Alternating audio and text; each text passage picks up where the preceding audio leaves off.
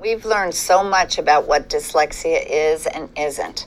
We know it's a brain-based condition that impacts reading, spelling, and writing, but it's not a problem with vision. Dyslexia is a problem with understanding and working with language. Dyslexia is a lifelong issue that tends to run in families, so there's often a parent or a sibling who also has it. And brain imaging studies have shown us that there are differences in how the brain is structured and how it functions in people who have dyslexia. But it's important to know that dyslexia has nothing to do with intelligence. Children with dyslexia are just as smart as other children. We can see signs of dyslexia even before children learn to read. Reading is a complicated process that starts with being able to recognize individual sounds in words. Take the word elephant. Most children at a young age can recognize 3 parts in that word. Elephant. But the child with dyslexia might not hear that "phant" is actually made up of 4 different sounds. F, I, N, T. They may only hear 1 or 2.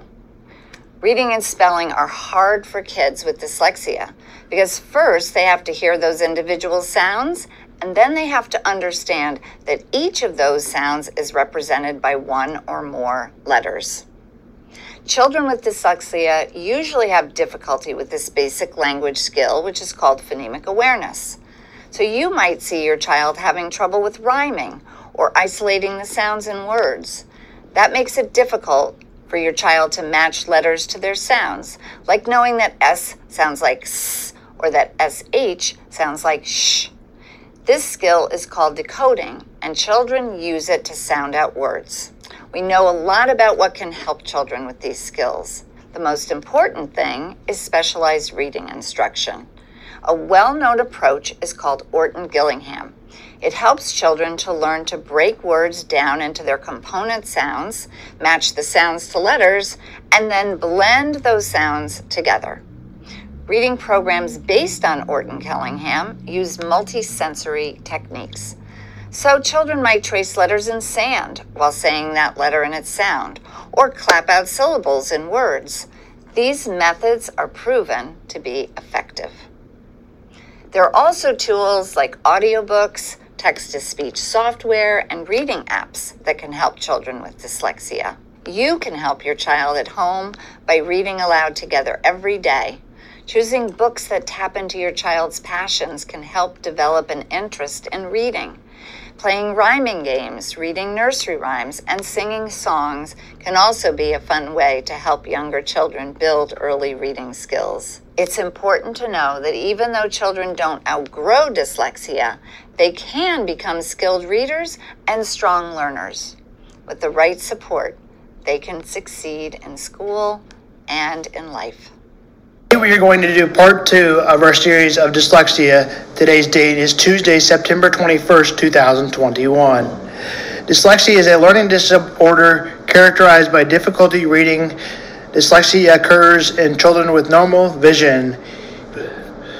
Dyslexia is a learning disability in reading. People with dyslexia have trouble reading a good pace without mistakes. They also may have a hard time with reading, comprehension, spelling, and writing, but challenges aren't the problem with intelligence. Dyslexia can create difficulties with skills too. These include reading, comprehension, spelling, and writing. People with dyslexia typically have reading fluently problems. They often read slow and make mistakes that can impact how well they comprehend what they read, i.e. muting the skip. But when the other people read to them, they often have no problem understanding the text. Genes and inherent dyslexia runs in families. About 40% of siblings of people with dyslexia also struggle with reading. As many as 49% of parents with kids with dyslexia have it too. Scientists have also found genes linked to problems with reading and processing languages. The only way to, for sure, if someone has dyslexia is fully evaluate them, done through a school or either privately paid. Having a diagnosed school call and identification can lead to support. There are a few types of professionals who can assess people for dyslexia. They include school psychologists, clinical psychologists, and neuropsychologist, and an evaluator will give for a test for dyslexia. They'll have tests in other areas to see exactly where their weakness is. Schools evaluation are free, but privately ones can be very expensive. In some cases, there are ways to get them free or at low cost.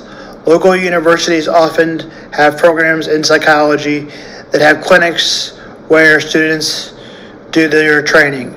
Teaching hospitals may have research projects where people can get evaluations for free. Learning Disabilities Association of America, LDA, has local chapters in every state. They may be able to help finding free or low cost options. Again, make sure if you are in a college, high course, or high school course, you have a letter ready to go if you are at a public school, and make sure you have the accommodations that you might get. If you are dyslexic, you might get a reader or a scribe. If you are dysgraphic and have dyslexia, this is especially important if you are in large classes in college. Mostly any college, you're going to need to hand them a letter. The only thing I will say, if they are a private school, some of them have the option to make up their own rules. But if you are at a learning center that is accessible, especially when you pay extra money, these things should be applied if you are struggling. Believe it has happened to me where I haven't had the right accommodations, and if you fall too far behind or too far back of the class and you're not having the right amount of time to be applicable to pass, you will struggle in the class. Learning disability and mental health. Also leave you with this video.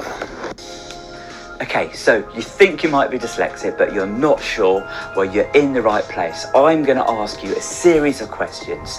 If you answer yes to 2 or more of these questions, there is a high chance you might be dyslexic, in which case I suggest you go and get yourself checked out. So before we start, dyslexia is a learning difficulty that can cause problems with reading, writing and spelling, which is very true. But in my experience of being dyslexic, it is that, but it's also much more. But I'm going to make another video about the gift of dyslexia. But for now, this is the test to see whether you might be dyslexic. Remember, we're keeping this simple. This is just yes or no answers. So the first one is this: do you read paragraphs 2 or 3 or sometimes 4 times before you really get it or understand what that paragraph is about?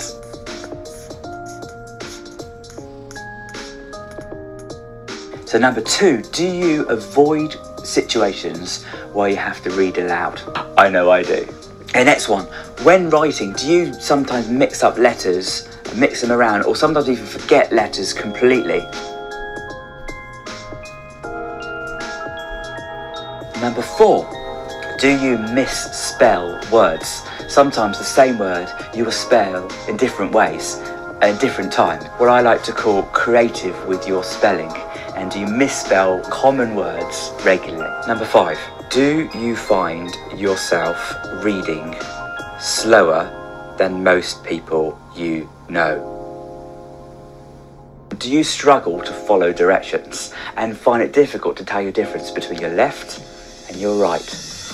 Number 7, do you struggle to read long words out loud? Even if you know the word, do you struggle to read them and get